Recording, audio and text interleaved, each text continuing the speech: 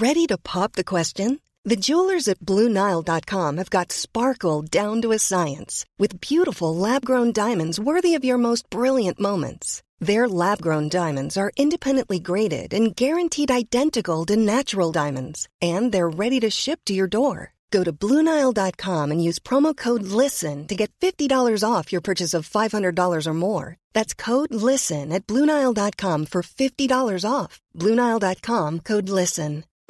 Since 2013, Bombas has donated over 100 million socks, underwear, and T-shirts to those facing homelessness. If we counted those on air, this ad would last over 1,157 days. But if we counted the time it takes to make a donation possible, it would take just a few clicks. Because every time you make a purchase, Bombas donates an item to someone who needs it. Go to bombas.com/ACAST and use code ACAST for 20% off your first purchase. That's bombas.com/ACAST, code ACAST.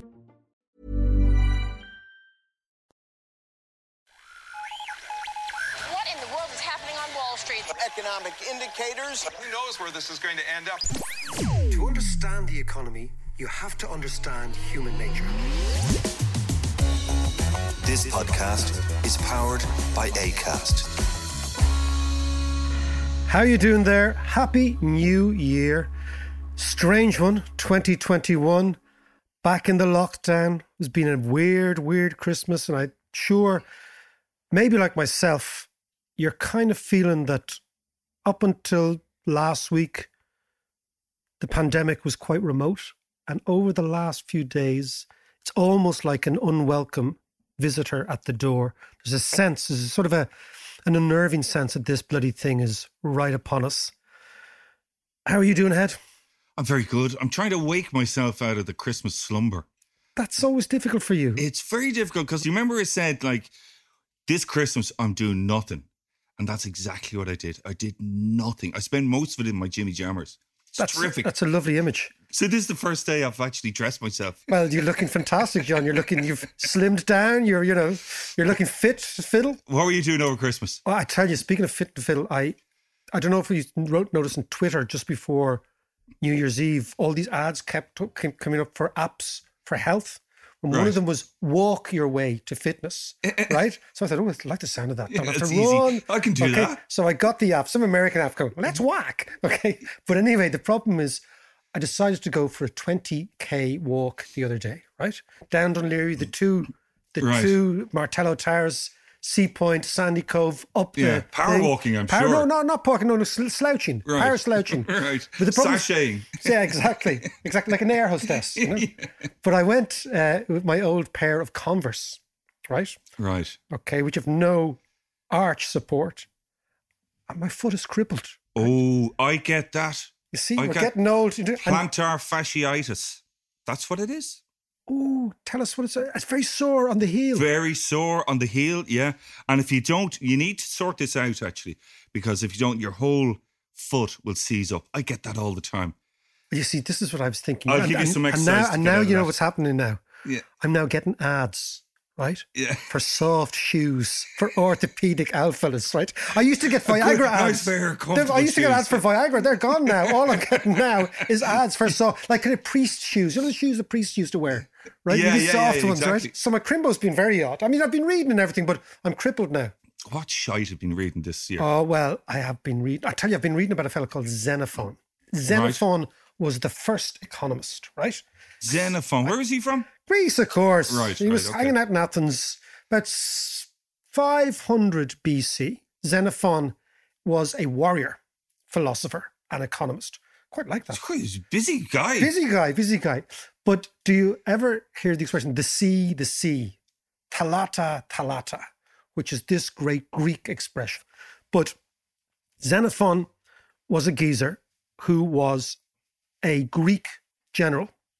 The Greeks went to fight on the side of Cyrus the Younger, who wanted to take over. Exactly. Yeah. And the Persians, Cyrus the Younger, had a mercenary army of Greeks. It was called the Army of the 10,000. And they went in to Persia. And of course, Cyrus got battered, right? Yeah. So the Greeks were left. They had to get out of Persia, which is a long way from Greece. Okay. But there was also my friend Xenophon. So Xenophon figures out the Greeks had a choice. They were stuck in what is now modern day Iraq. And they had a choice. Do we go straight through what will be now Turkey to try to get to the Aegean, or do we go up to the Black Sea and get across that way? Right. And the reason they chose the Black Sea is because the Greeks had these little independent trading cities all across. So Greece wasn't really an empire. It was like a collection of trading cities. Right. So the Greek soldiers figured out if we can get to the Black Sea, we can get to Greek communities. We can then get our way across the sea into to Greece. They're fighting their way through and they're being ambushed and But they arrive at the cusp of the Black Sea and they're up on a big mountain. And this is the great shout that one of the soldiers went up and he turned around. He goes, Thalata, Thalata, the sea, the sea. And then they knew they'd be saved. Now, the reason this is all in my head, because you asked me about my walking, and I was walking from the Martello Tower at Sandy Cove to the Martello Tower at Sea Point before the sole of the foot, the hoof went bad, right? And of course, in the opening pages of Ulysses, Buck Mulligan is up on the top of the Martello Tower. In Sandy Cove. Yeah, and he's having a chat with Stephen Dedalus. Right. Yeah. Stephen Dedalus, right? And he's saying to Dedalus, right? He's talking about the sea and they're out. The two of them are marveling. He's having a shave. And the opening thing, he's having a shave, right? So he's up in the gun turret. He's got his mirror. He's having a shave. He's looking at the sea. He's saying the sea is marvellous. But he says it in Greek. Thalata, Thalata. And he says to Dedalus, if you really want to understand the world, you've got to read the Greek original. So there I was reading about the first Economist, and I just migrated up to Sandy Cove, to Joyce, to the Tower, the whole thing. Fantastic. And of course we've been locked down and not seen a sinner. And Xenophon? So Xenophon came back to Greece and... That's not the root of the word xenophobia? Xenophobic. It could be. Okay. It could be. He comes back to Greece, and at the time, Athens is a very misogynistic republic of freed men, but no women. Okay, so women are very much not part of the Greek idea of democracy. But Xenophon, being very much a metrosexual man of the 21st century, even though he's the 7th century, starts writing about the role of women in what he called icon nomos, which is the business of the household. Okay. That's where economics comes from. So the word economics comes from icon nomos, which is the business of the house. And Xenophon wrote how critical women were to the household. So basically there was a yin and yang in relationships. The man could go out and be all macho, but somebody had to look after the home front. Now, of course, it's pretty much, it's old school now, but it's quite interesting. And what I found fascinating about him was that he was a hard warrior chief guy, big, serious geezer. Yeah. But he was, as a philosopher, he was much more, how would you say, he was certainly much more modern and sophisticated than Plato and Aristotle and Socrates, who were still wedded to the idea of Greek democracy. And so how come he became so enlightened? This is what I'm going to find out. This is what I'm finding out. Right. I'm reading all about it. All right. I will give you, by the way, if you listen to the podcast, you'll get chapter by chapter, Xenophon and enlightenment. The reason I think he became enlightened, John, and this is weird, is because of money. Right? I think that money democratized Greece and made it a much more egalitarian society. But that's for a different day. Right. But so it's, the first Economist, Buck Mulligan, Stephen Dedalus, the Bad Shoe, the Hooves, all going on at the Christmas. What a Christmas, huh? Okay. With the new year, Mac, first podcast back, the news at the minute is vaccine. Thank Jesus it's here. But it's not going as smoothly as we want it. John, I think we should call this podcast Every Day Counts, because what is critical now is to have a sense of urgency about what's going on. Yeah. So therefore, what I think has been very disturbing for many Irish people is the lack of ambition about the rollout of the vaccine. You look at other countries that have done extraordinary things in the last week. Ireland... We're going to give out the vaccine Monday to Friday, 9 to 5. Yeah. Right? We're not doing it on the weekends. It's so typical. Okay. It's so typical. Right? Now, if we get the vaccine right, the lockdown will be much shorter than needs to be. The country will open up and we can go back to normality. That's if we get it right. But just think about it, right? We have 5 million people in the country. That means 10 million jabs, because you need 2 jabs for this new vaccine, right? That means if we want to do this in a year, so divide it by more or less 50, that's 200,000 vaccines a week. To be even in a position when we're open next year, let alone this year, right? Yeah. So think at 200,000 a week, what's our target? 20,000. We've already done only 1,500. Now the Danes, another country, European Union, dependent on the same source of the vaccine, because the European Union organised and orchestrated the whole thing, have done 40,000 vaccinations already. My sister-in-law in Belfast works in the Ulster Hospital, John. Yeah. She was vaccinated on the 23rd of December. So before Christmas, right? So frontline workers in the UK, in Northern Ireland, right? I think we are in severe danger of not having any organisation on the ground. And it makes no sense because think about it. We locked down on the 14th of March, 2020. Mm-hmm. So since the 14th of March, we have been waiting for the vaccine. Right? Yeah, in fairness, now, the vaccine only came along in November, December. But the idea is, don't you think you'd be kind of prepared? Prepared for it, yeah. Right? You say, okay, well, this is what we're going to do, so we're going to be prepared, right? And, you think, okay, well, what do you need to do the vaccine? You need lots and lots of spaces, big open places where you can actually vaccinate people, okay?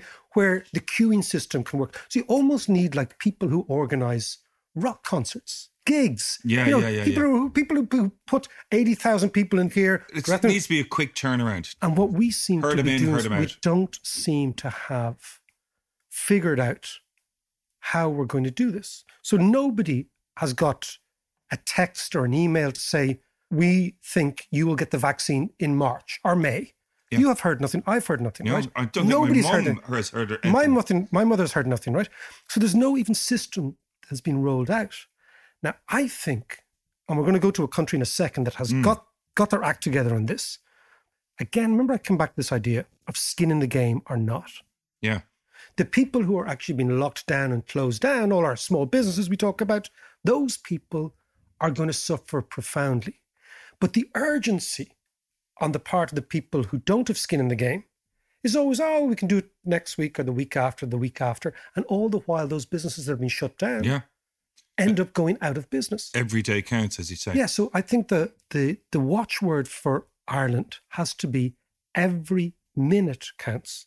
So we should be looking, if we do 200,000 people a week, it will take us till next year to vaccinate everyone. Now you can say, okay, we only need to vaccinate, let's say, 70% of the population. Yeah. So then we're looking at a figure of maybe about 3.5 million. Then we're looking at 7 million jobs. Then you do the maths and you work back from that. But we're still needing to get tens of thousands of people through the door every single day. I was listening to Leo Varadkar just before Christmas then, and that point was put to him. And he said, don't worry about it. We'll catch up, was more or less what he said. We'll catch up with the other countries. And again, this comes back to this idea of not having the urgency, right? And when you think about countries' reputations, right? Reputations, we talk about soft power a lot, the country's brand, how the country positions itself, right?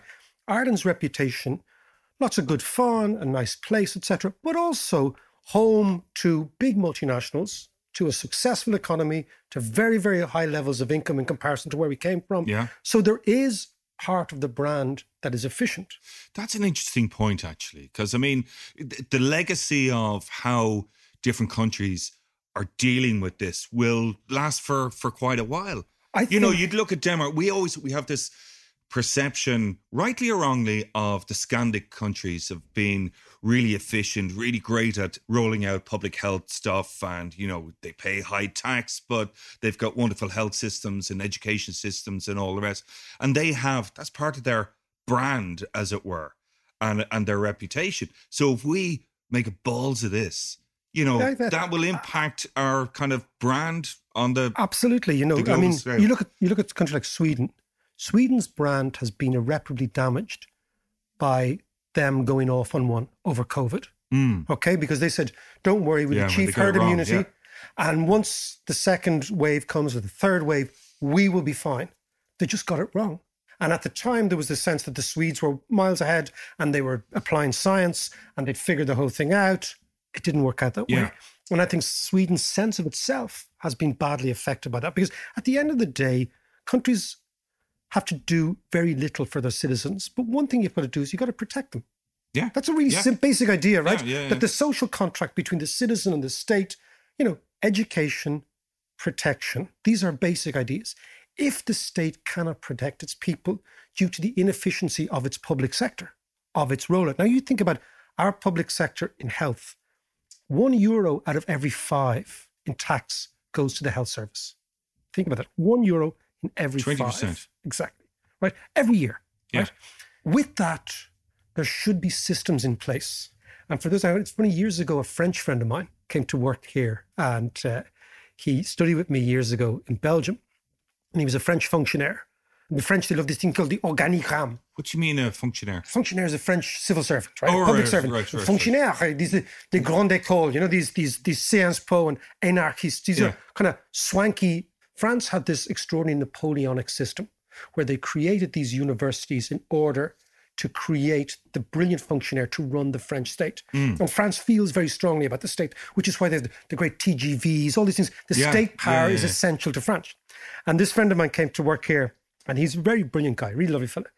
I met about 6 months later. I said, how's it like? What's it like here? And he's got an Irish wife. And he said, David, it's very strange. Eh? I said, why? He says, you have no system. There is no system. I said, how do you mean? He says, if there is a problem, Mick phones Pat, and Pat phones Mick, and Mick talks to Tony talks to Rita talks to Mary, and it's done. Right? Yeah. What's wrong with that? But he said that's great if it's a nod and a wink culture. Like this was a guy, because in France I worked for BNP, the French bank. They had this thing called organigramme. Very French, right? And it's an organizational chart. And you've got to slot in to some place, right? And if you're not in an organigramme, you're lost, right? And we have the opposite system. We have the nod and the wink.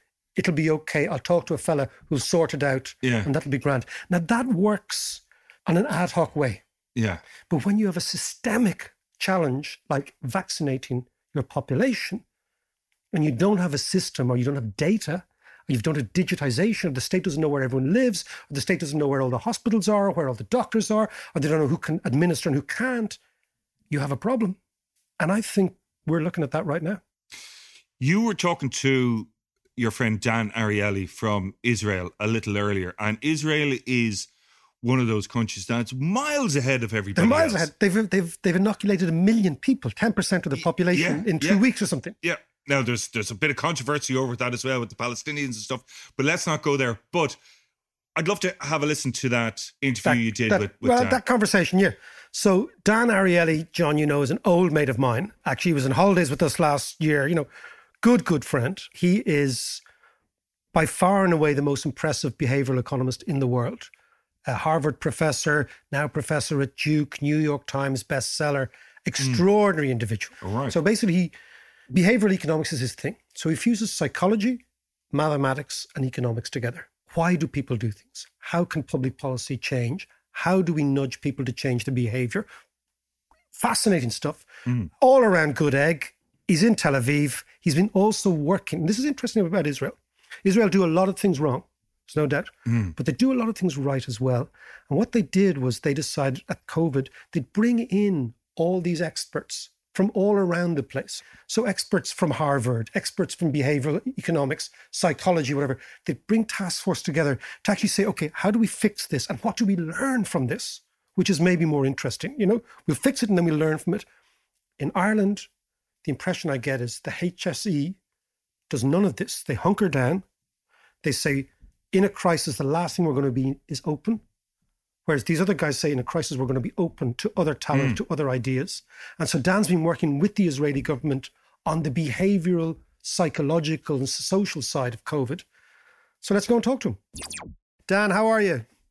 I am, well, it was a really, really interesting 2020. I have to say, lots of pain, lots of agony, lots of interesting lessons for life. And like every tragedy, once again, we showed how important social science is. So that makes me more in demand and feel more useful. So tell me, Dan, let's go back. You have been working with the Israeli government. Now, listeners will say, that's interesting. The Israeli government, before we talk about the vaccine, has enlisted the support and the expertise and the advice of people well outside the medical community. Why is that? Explain what their thinking is. So I started very early in March, and actually I worked for the first 6 months, and then I stopped, largely stopped. They kept on doing a few things on the periphery, but from the beginning it was clear that people's adherence to the rules is going to be central. We also saw lots of really terrible things like increase in domestic violence, and then you say, how would we solve this? And even the rules about what to do and not to do in COVID, it's not as simple as you think, because if you tell to people you can only go to the grocery store and the supermarket and pharmacy, is it okay to go 10 times? How long can you go on the way, and can you visit people on the way there? What exactly are the rules? So that was part one. Then we saw lots of things on distance education. This is, by the way, the part that I'm still working on very hard, is we understood a lot of things about what's dysfunctional about the education system in general, not just during COVID. And we're actually changing some things in a very, very fundamental way with some of the insights we had. For example, we saw that lots of kids were suffering and not learning as much, but some kids were thriving. And there were two types of kids that were thriving. One was kids who are, just bashful in general, and all of a sudden couldn't participate over Zoom.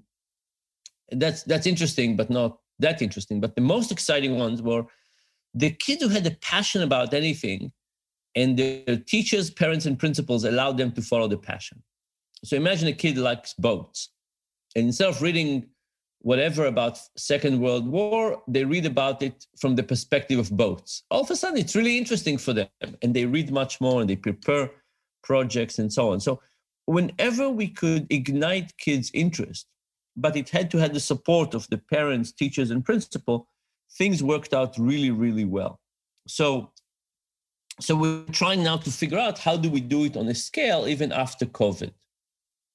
Anyway, there are many, many other things like this that basically, every time, like the question of how do you give money to citizens? How do you give money to citizens in a way that regenerates the economy and not just puts money into savings accounts, right? So all of those, what do you do with unemployment? Encourage people, even though they have a horizon for unemployment, to start looking for a job, even though it's tough. So really fascinating topics. And tell me, so what you're saying, so Israel's taking all these sort of insights it's getting from COVID, and over the course of the next 4 or 5 years, we'll try to implement some of these on the education side, on the social security side, on the general human behavior side of things. Yeah. So on the first thing that we're doing is on the education side. That's just the clearest and the most evidence. On the social security side, absolutely, some big changes. But one of the big lessons as well. Now Israel has a very complex government and complex society, so not everything that we recommended could work out, and some things were rejected on political grounds. But one of the very, very clear lessons from all of this is how important trust is, right? Trust of the people in the government, trust of the government in people, the police trust in people, people's trust in the police. And this has been a very, very clear indication that we have to invest more in trust as a public good. We're going to go to new elections in a couple of months. So we'll see what will happen to that, because investing in trust is not easy. Somebody has to stand and say, I'm sorry, and we'll start fresh. Yeah. But we'll see if everybody realizes at least how important this is. I'll tell you what we're going to do. I'm going to come back to trust, but I want to talk to you now, because when we looked at COVID around the world, okay, various countries have various different experiences. Israel had a very good experience in the beginning. The rates were very, very low in comparison, let's say, to Western Europe, right? Then during the summer, Israel's rates started to go up and up and up and up in the late summer. Then in around October, we spoke to an Israeli scientist, and the rates were pretty much out of control in terms of what we were seeing in Western Europe. Then they went down again. But now the most fascinating thing is the vaccination program. Israel is now vaccinating 100,000 people a day. Is that the target, or is that actually happening? Yeah. So you're absolutely right about the ups and downs, and I will say that trust played a big role in what happened in the second and third wave. So Israel is a small country, as you know, and by today, even though we started after the US, more than 10% of the population is vaccinated. And remember, this includes kids. So, it's the effective population is very high. And, it's not as if we have the most functional government in the world. However, our healthcare system is socialized and distributed. Explain that to me. So we don't have the challenges that the US has, which is who exactly is going to pay for the vaccination, right? It's a socialized medicine. And the other thing is that our HMOs are in every community. Can I stop you there? What's a HMO? HMO is just a health management organization. So you have a health insurance company. That's usually an HMO. It's an organization that works partly with the public, partly with the government. We have a few of those, 3 big ones and a couple of small ones. But one of the things that they're doing is they go out there to the population. So it's not just in big healthcare centers. If you think about what's the barrier of healthcare, there's a few of them. There's the freezing of the vaccination. And of course, being in a small country helps. And then there's the distribution. And the distribution means that you need to have people who stand there and inject people. Yeah. They have people, they take their numbers and so on. So Israel has a lot of those things in communities. And that's basically what you need. By the way, you need it for good health in general. And COVID made us realize that people don't want to go to big hospitals. I'm hoping that more and more of healthcare would be at the communities. Also, the data infrastructure of our HMOs is incredible. They've been collecting data since their formation, 70 years ago. So, the data is not available from 70 years ago in a digital way, but the last 30 years, they're collecting everything. So when you go, all your medical record is available, right? Everything is there. So we have a good distribution in the community, trustworthy, people know where it is, with the good data organization. Now, and then the other thing that is happening is the Israeli flexibility, let's call it. So, when you distribute the medications to lots of edge places, there's a real worry of what happened to what's not in the refrigeration, right? So you could say, let me keep everything in the freezer. I'll take them out one by one. Or you can say, no, let me send them to the edges. Let's get people start giving them. But then I might have things left over at the end of the day. What do you do with that? Well, what they're doing is that at the end of the day, of course, there's priority, people over 60, people who need it first. But at the end of the day, they're just announcing they have leftovers and everybody's invited to show up. Really? So you're saying, hold on, we've done the over 65s or the over 55s or whatever our thing is, and we've 1,000 vaccines left. Who wants to show up and get them? And it's not that much. It's usually a smaller amount because it's in each location, right? So it's basically say, for today, we got out of the freezer 100 portions for today. Only 85 people over 60 showed up. We have 15 left. Whoever shows up, come up. So it's really taking care of the supply-demand problem. So the downside of this approach is that some younger people are getting vaccinated ahead of time, if you will. Yeah. The good news is we're not wasting anything and you're able to do it in a much more efficient way. So, if you basically said, let's get a line of how many people would be there tomorrow and let's verify that everybody will be there. And then let's just send 85. So much more hassle, so much more complex. What if 5 people don't show up? So the creativity, supply and demand at the end of the day, matching supply demand at the edges, always a very, very tricky thing. Absolutely. When you're trying to do something on such huge scale and you don't want the whole nation queuing all the time. Now tell me, so you're doing it 24/7. So if I'm an Israeli, I show up at 4 a.m. on let's say Saturday night and I get the jab and I go home. So it's constant. And where are you getting the resources to do this? Because I'm looking at in Ireland, right? We're hearing first of all, we don't have the vaccines because we haven't got enough. And then I'm thinking, well, how did the Israelis get so much more of this vaccine so quickly? Did you pay more for it? Did you do a deal with Pfizer? I mean, how's all that sort of technical stuff working? So this actually goes back to trust. And Israel as a country has a 97, 98 vaccination rate in general. We have a long-stand history with Pfizer. And Pfizer, they're not idiots. I mean, they know that at the end of the day, vaccinating people is the issue, right? It's like, would you get the medication somewhere? And they knew that we can do it.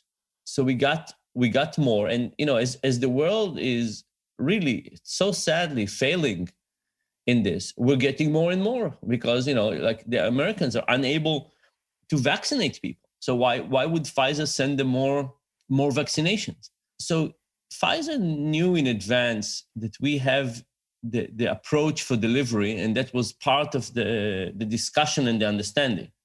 And it's a long history, and Pfizer also wanted successes. Sure, of course. Of this part. So this is really a good collaboration. But if you think about what the lessons are, for me, I think the lessons are two. The lessons are, distributed healthcare systems, giving 100,000 injections. Like if you have one line, everybody's standing in one line, centralized, it's not going to work. But if you just distribute it to 1,000 places, like 3 people over a day can easily give 1,000 injections. But it just needs to be lots and lots and lots of different lines. So that's one. And the second thing is that you have to figure out the supply demand and understand that there'll be some rule bending at the end. It will not be exactly by your priority, but otherwise you're going to just get stuck in the calculation all the time and not deliver enough. And tell me, so what's going on in Israel? You're talking about a society that is quite heavily digitized in the first place. People know a lot about everybody else. The healthcare system defaults to the local rather than what's the case in many European countries, which is, huge hospitals that everyone turns up at, okay? So you've got a much more localized community-based system. You know what people want. You know what the demand is. You know where people are. And you've got a system that's prepared to work flat out to get this. Yeah. The other thing about our healthcare workers is they have been incredible. Everywhere in the world, actually. The healthcare workers have been incredible. But it's mostly been people in Corona departments that have worked so hard and exposed to so much, pain and agony and so on. But now we have the rest of the healthcare system is just everybody who has hands and know how to handle a needle is showing up. But, think about in Ireland, how many healthcare workers do you have? Good question. Well, overall, we've nearly 70,000 people employed in hospitals in Ireland. Okay. 70,000. So let's assume that half of them, a third of them can hold a needle. Yep. 20,000. Let's assume that you gave each of them injections. How many injections can they do per day? Can they do a day? Maybe 100. Mm-hmm. We're talking about big numbers. Yeah. So the issue is not manpower; it's distribution of manpower and data management. And to a degree as well, urgency, Dan. There has to be a sense of urgency. One thing that we are feeling here, and I think a lot of Europeans are feeling it, is there is a disjoint between the urgency that's been felt by certain parts of the population to get our act together and get this thing done, and a sort of a lack of ambition on the other side. So, for example, you find this amazing. Ireland has only vaccinated 1,500 people, right? Yeah. We're on holidays at the weekend. We're not doing 24/7. We're doing Monday to Friday, 9 to 5. Denmark, on the other hand, a European country accessing the vaccine from exactly the same place, from the European Fund, has done 45,000 already. Yeah. The United Kingdom has done 700,000 or 800,000. So we are really miles behind. In the UK, my understanding is that their approach is going to not give the second dose for now. So they're going to try and get everyone done first? Yeah. Well, I mean, that makes sense. Like, for example, my sister-in-law works in a hospital in Belfast, 100 miles up the road. She got the vaccination before Christmas. So they're miles ahead of us. So what we're dealing with something, John, is a lack of ambition, a lack of trust. But this distribution, what you're saying is this is just a pragmatic problem. You take the amount of people who can give the job, you see how many jobs can you give every day, and then you figure it out from there. But let's remember something else, that this approach also creates excitement. You remember the notion of what's called social proof. And social proof is, let me see what other people are doing. So when you have people standing in line and you have information about, hey, there are few dosage left here and there and who wants to go, this is all creating excitement about this. And actually, one of the things I wanted to do and we didn't have the time to do it was to do a wait list for every citizen in the country of when they're going to get the vaccination. And the idea was to see this long wait list and to get excited over moving forward in queue, a little bit like Disneyland, when the queue is moving forward. I don't know what is the rate of vaccination hesitancy in Ireland, but there are also some things about the creating of excitement. So, we had political figures and celebrities vaccinated early. We asked people to post things online. To generate the big, like a national event almost. So to reduce some of the fears, right? And then on top of that, to create the idea that this is a desirable thing, that people are standing in line, people want it, people that we look up to are in favor. So that was a part as well. Dan, can I ask you about the anti-vaxxers in Israel? Where are they? I mean, they're very, very vocal all over Western Europe, not just in Ireland, but all over Western Europe. Vaccine hesitancy, from the surveys that have been done, whether they're that accurate or not, looking at about 80% of people want to get the vaccine. So there's a decent chunk are very, very happy and are just waiting to get it. What about the anti-vaxxers in Israel in terms of their influence? So they're anti-vaxxers and the people who are hesitant, and let's separate them. They're not the same. I think we have about 2% of the people who are anti-vaxxers. And with Corona, especially in the beginning, I was deeply attacked. So, up to basically the end of May, we had only 100 people passed away, more or less, from Corona. And in a regular week, up to that point in Israel, 1,000 people die in a regular week in the year. During Corona week, 800 people died, right? There were no car accidents. There were no hospital infections. No surgeries. So the death rate was very low. And the anti-vaxxers were conspiracy theorists, right? The government is locking us up. Corona is not a real thing. Look what's happening here. We don't know what's happening in other countries, but here, like the fact that we were successful made them more powerful. And they have been very aggressive, and including going after the Facebook pages of people who were sick, were terribly sick, still have carry some leftovers from this, and just wanted to share for people to be careful. And the anti-vaxxers would just go against them and humiliate them and embarrass them, and it was really terrible. So that's a population that everybody has, and we have to think about what we do with that long term. But it's not about more information. It's not about telling them they're stupid. I think it is about acknowledging, that it's an ideology. It's like people who are against abortions, right? It's something very deep in their ideology. In this case, it's different, but it's an ideology. In terms of the vaccine hesitancy, we are trying to create an approach. We don't have to do it yet because we have so much more demand than supply, but we're getting there. Hopefully in a couple of weeks, we'll have to do something. We will probably take the green passport approach, which basically means that you get lots of rights if you are vaccinated, and some rights. So for example, we would probably say restaurants, if you have a green passport, if you've been vaccinated, you can go. If you don't, it's at the discretion of the owner of the restaurant. Yeah. No sports events, no public transportation. We'll probably do a few things like that. And you know that I'm in favor of opt-in and opt-out. So the system we're designing right now, we'll see what will happen is that everybody will get an appointment. And if you don't want to show up for the vaccination, you have to opt out. then you yourself have to inform your employer that you decided not to do it. So there's some bureaucratic hassle plus knowledge. You have to inform your kid's school that you're not doing it. And then you're getting a red passport instead of a green passport.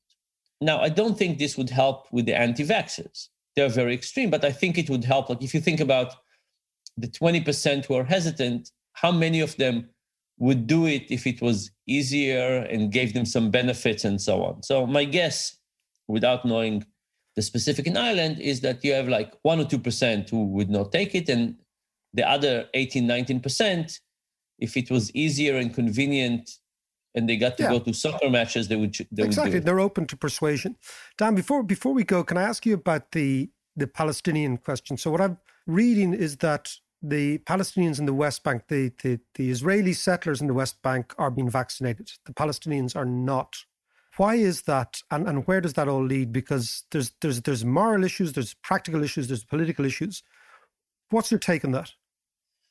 So first of all, the problem is slightly more complex than that. So as you know, Israel, we have two Arab populations. We have the Israeli Arabs, who are citizens of Israel and live in the Green Territory. And we have Palestinians who are not citizens of Israel.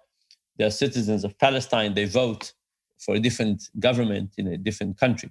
With the Israeli Arabs, in principle, there's lots of efforts to vaccinate them, but there are trust issues with the government. So they're a little slower to take it, and we're working on that. But there's availability of vaccination. Actually, some of the leftovers sometimes are especially heavy in the Arab villages because the government sends vaccinations there. People don't take it enough, and then there are leftovers, and then the Jewish people show up at night to get what's left. In terms of the Palestinians, look, this is an ongoing tragedy that is showing up here in a couple of ways. It's not just the vaccination that we have to think about. You know, it's these two nations, people have been at odds for a long time. The Palestinians have a de facto state and a government, but they are dependent on Israel economically. They don't have many sources of labor. You start Corona and you close the border, and they have employment issues.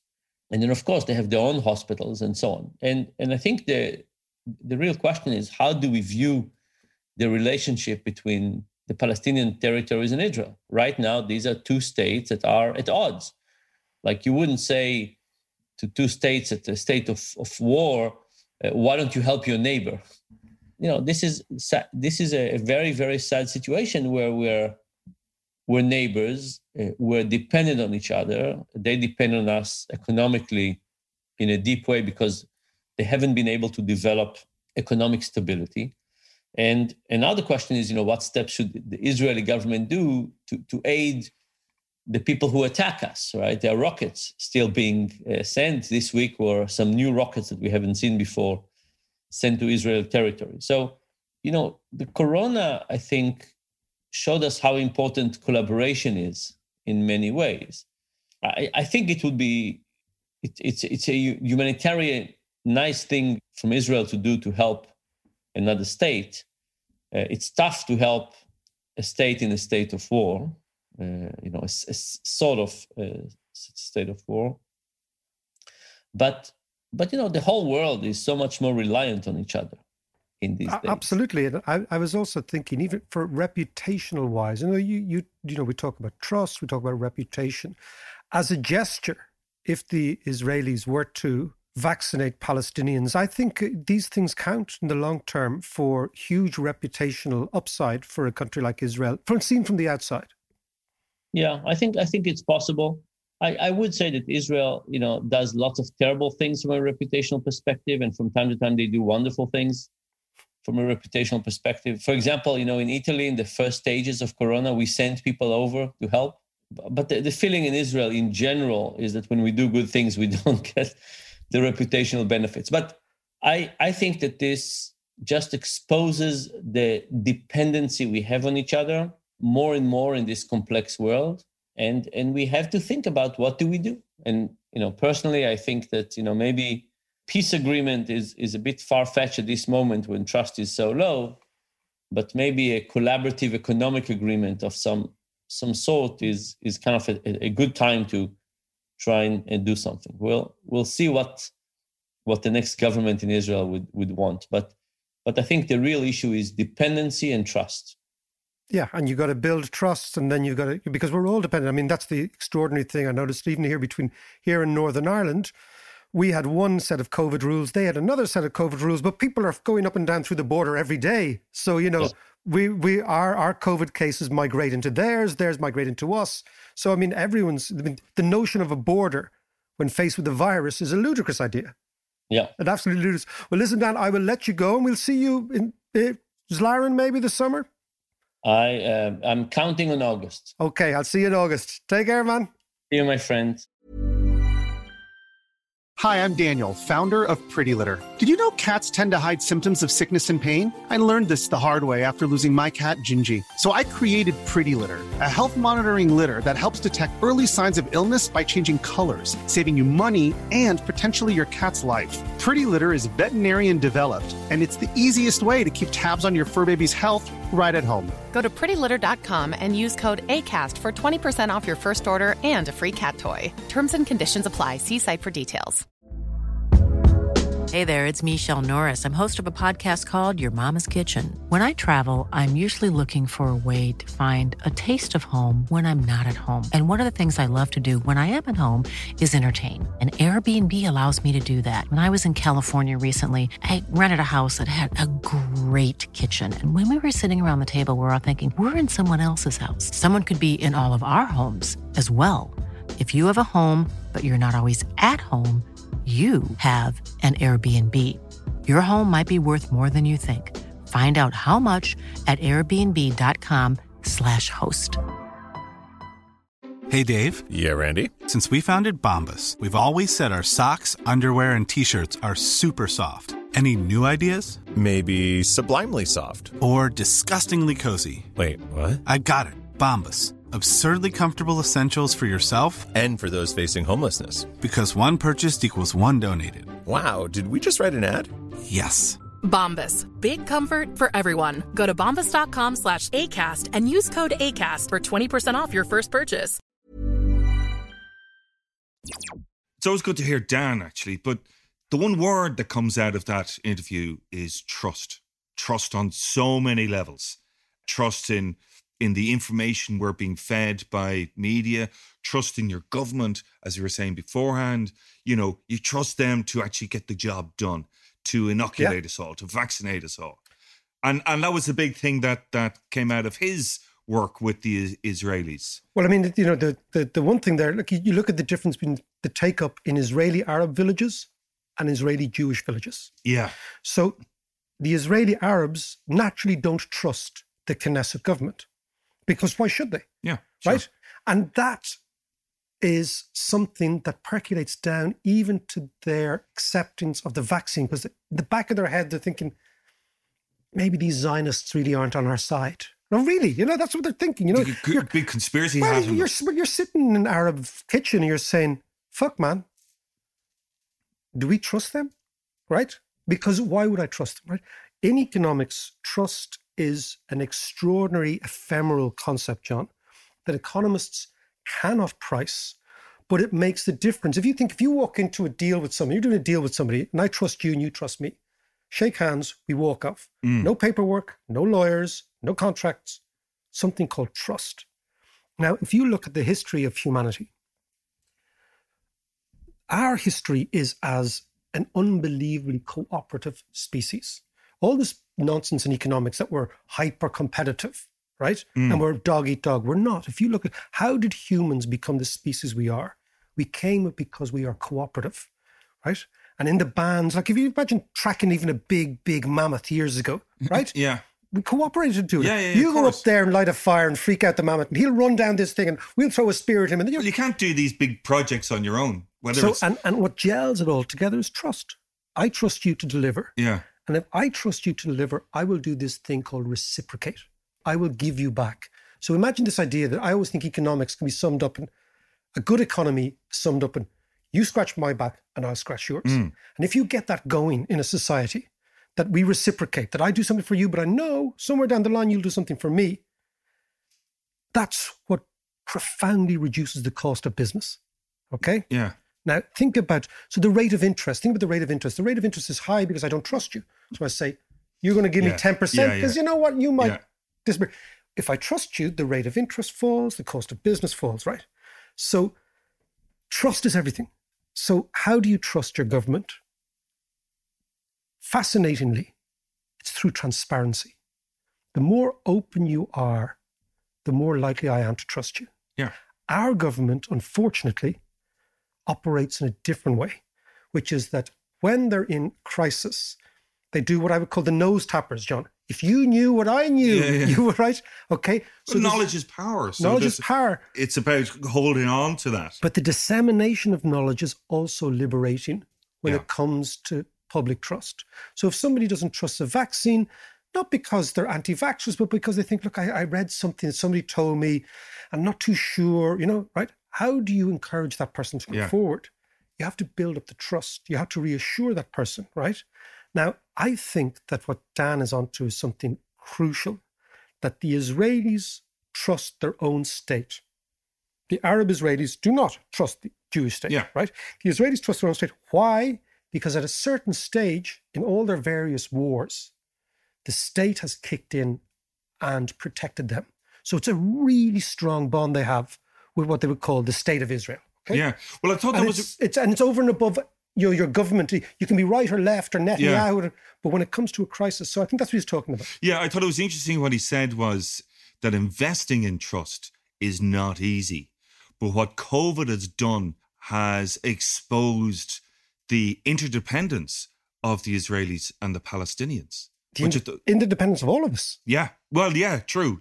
But particularly there, since Dan was talking about that. Yeah, I thought that was fascinating. It is fascinating, and we are unbelievably interdependent. And, this idea, and what's kind of been annoying a bit in COVID is what I would call COVID nationalism. Like, we're doing better than you, and you're doing worse than us. Yeah. I mean, the one thing we know about a disease, it doesn't respect boundaries. Yeah. It's not something that can be defined by race. But to come back to trust, right? Come back to us. I think our state now has got to do has got to increase significantly people's trust, right? The last podcast we did with Kev just before Christmas, he broke that survey down of the Irish voter. Yeah. And so you had the zero COVIDs, who were about 25% of the population, who want to go to zero. You had then this big chunk, which were people who support the government, about 39%. The sort of the green jersey brigade. Pull on the green jersey, right? Yeah. Then you had the fed ups, about another 25% of people like, oh man, I'm just fed up with this. Yeah. And then you had the more extreme anti-vaxxers, right? Now, how you get people on side is you increase their sense that you're in control. And interestingly, how you, in a technologically open world, with WhatsApp, with Twitter, with Facebook, with Instagram, how you actually communicate trust is by being even more transparent than you were before. So when you make a mistake, you say, hands up, we made a mistake here, right? And you explain to people, this is how we're going to roll out the vaccine. This is how we're going to lock down. We're hoping that it will last for this long. If you look at somewhere like, for example, the UK, the messaging, the problem with Boris Johnson is that he never delivers bad news. He can't. He's incapable of doing it. So he just turns up and says, this is going to be fantastic. Britain's going to be wonderful. And the average Brit goes, man. Yeah, we've heard this before. We've heard this spiel before. So trust is about, there's no human that doesn't want to be told something nice. And there's no human that naturally goes forward to be told something unpleasant. It's just in our nature. We'd much prefer, St. Augustine, please make me virtuous, O Lord, but just not yet. Right? Yeah. Okay. But do you know what, Mac? When it comes to trust, we've been here before. Back in 2008, the big talk was how we've lost trust in our banks, in our banking system. And I remember, I'm sure you do too, I do, it was all about trust. How can we trust these guys again? But we're talking largely the same people. That's actually true. That is true. Like, if you look back in 2020, trust is the one thing that we've lost. well, as far as I can see, it's partly due to all the stupid conspiracy theories, all the notions that people have about stuff, ideas above their station that they don't fully understand the science behind it. Then, of course, the big orange fellow over across the water has made a mockery of trust. So when you're talking about trust is the one thing that we've lost. It's like anything between friends, John, right? You lose trust, right? What basically makes you friends is this sense that you have my back, I have yours, okay? If you lose this, and it's easy to lose. Yeah. It's very, very difficult to reconstruct. So if you think that politics, economics, the way in which our society operates on the basis of legitimate leadership. So how is a leader or a political party or an organization or an employer or whatever, a leader, how do they derive their legitimacy? They derive their legitimacy through two ways. One is they can either be I'm going to be a bully and I'm going to scare you into following me, which is very fragile. Okay. It's your Trump style of leadership. Yeah. Or I'm going to be a leader that you trust. So you follow me irrespective because I'm setting example. So in fact, in your head, you have arrived at this conclusion. And that's all based on this idea of trust. I trust you. How do I trust you to deliver. I trust you not to screw things up. I trust you not to cheat. Think about all these basic things. I trust you. But you need to build that up with a track record of some sort. Yes. So what I'm saying is, and you're right, the last few years, trust in society has been fractured. Yeah. That fracture has been amplified by fake news. That fake news has been amplified by the amount of platforms available for information, okay? So for a leader to come through, or a set of leaders, and it doesn't have to be an individual, it can be just around an issue. And let's take that this issue is vaccination. So it's a trust the citizen can be protected by the state.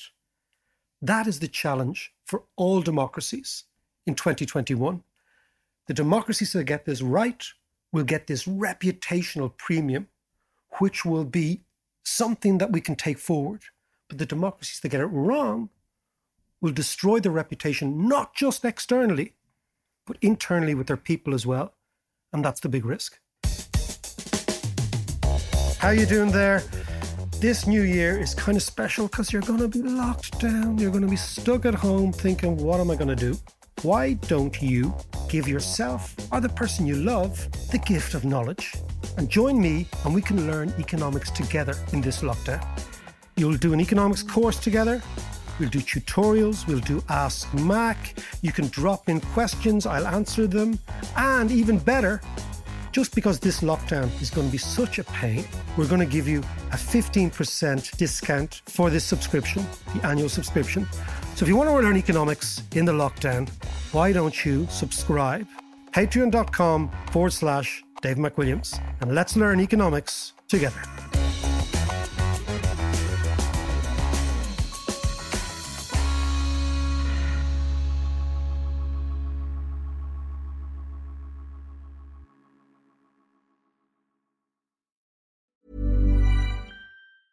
Save big money and transform your home with new appliances now at Menards. We offer the lowest prices and the largest in-stock appliance selection. Ready to take home today. Check out top appliance brands, including KitchenAid, Maytag, Whirlpool, Amana, and Criterion. Upgrade your home and save big money on new appliances at Menards. Shop our entire selection of appliance options online today at Menards.com. Save big money at Menards.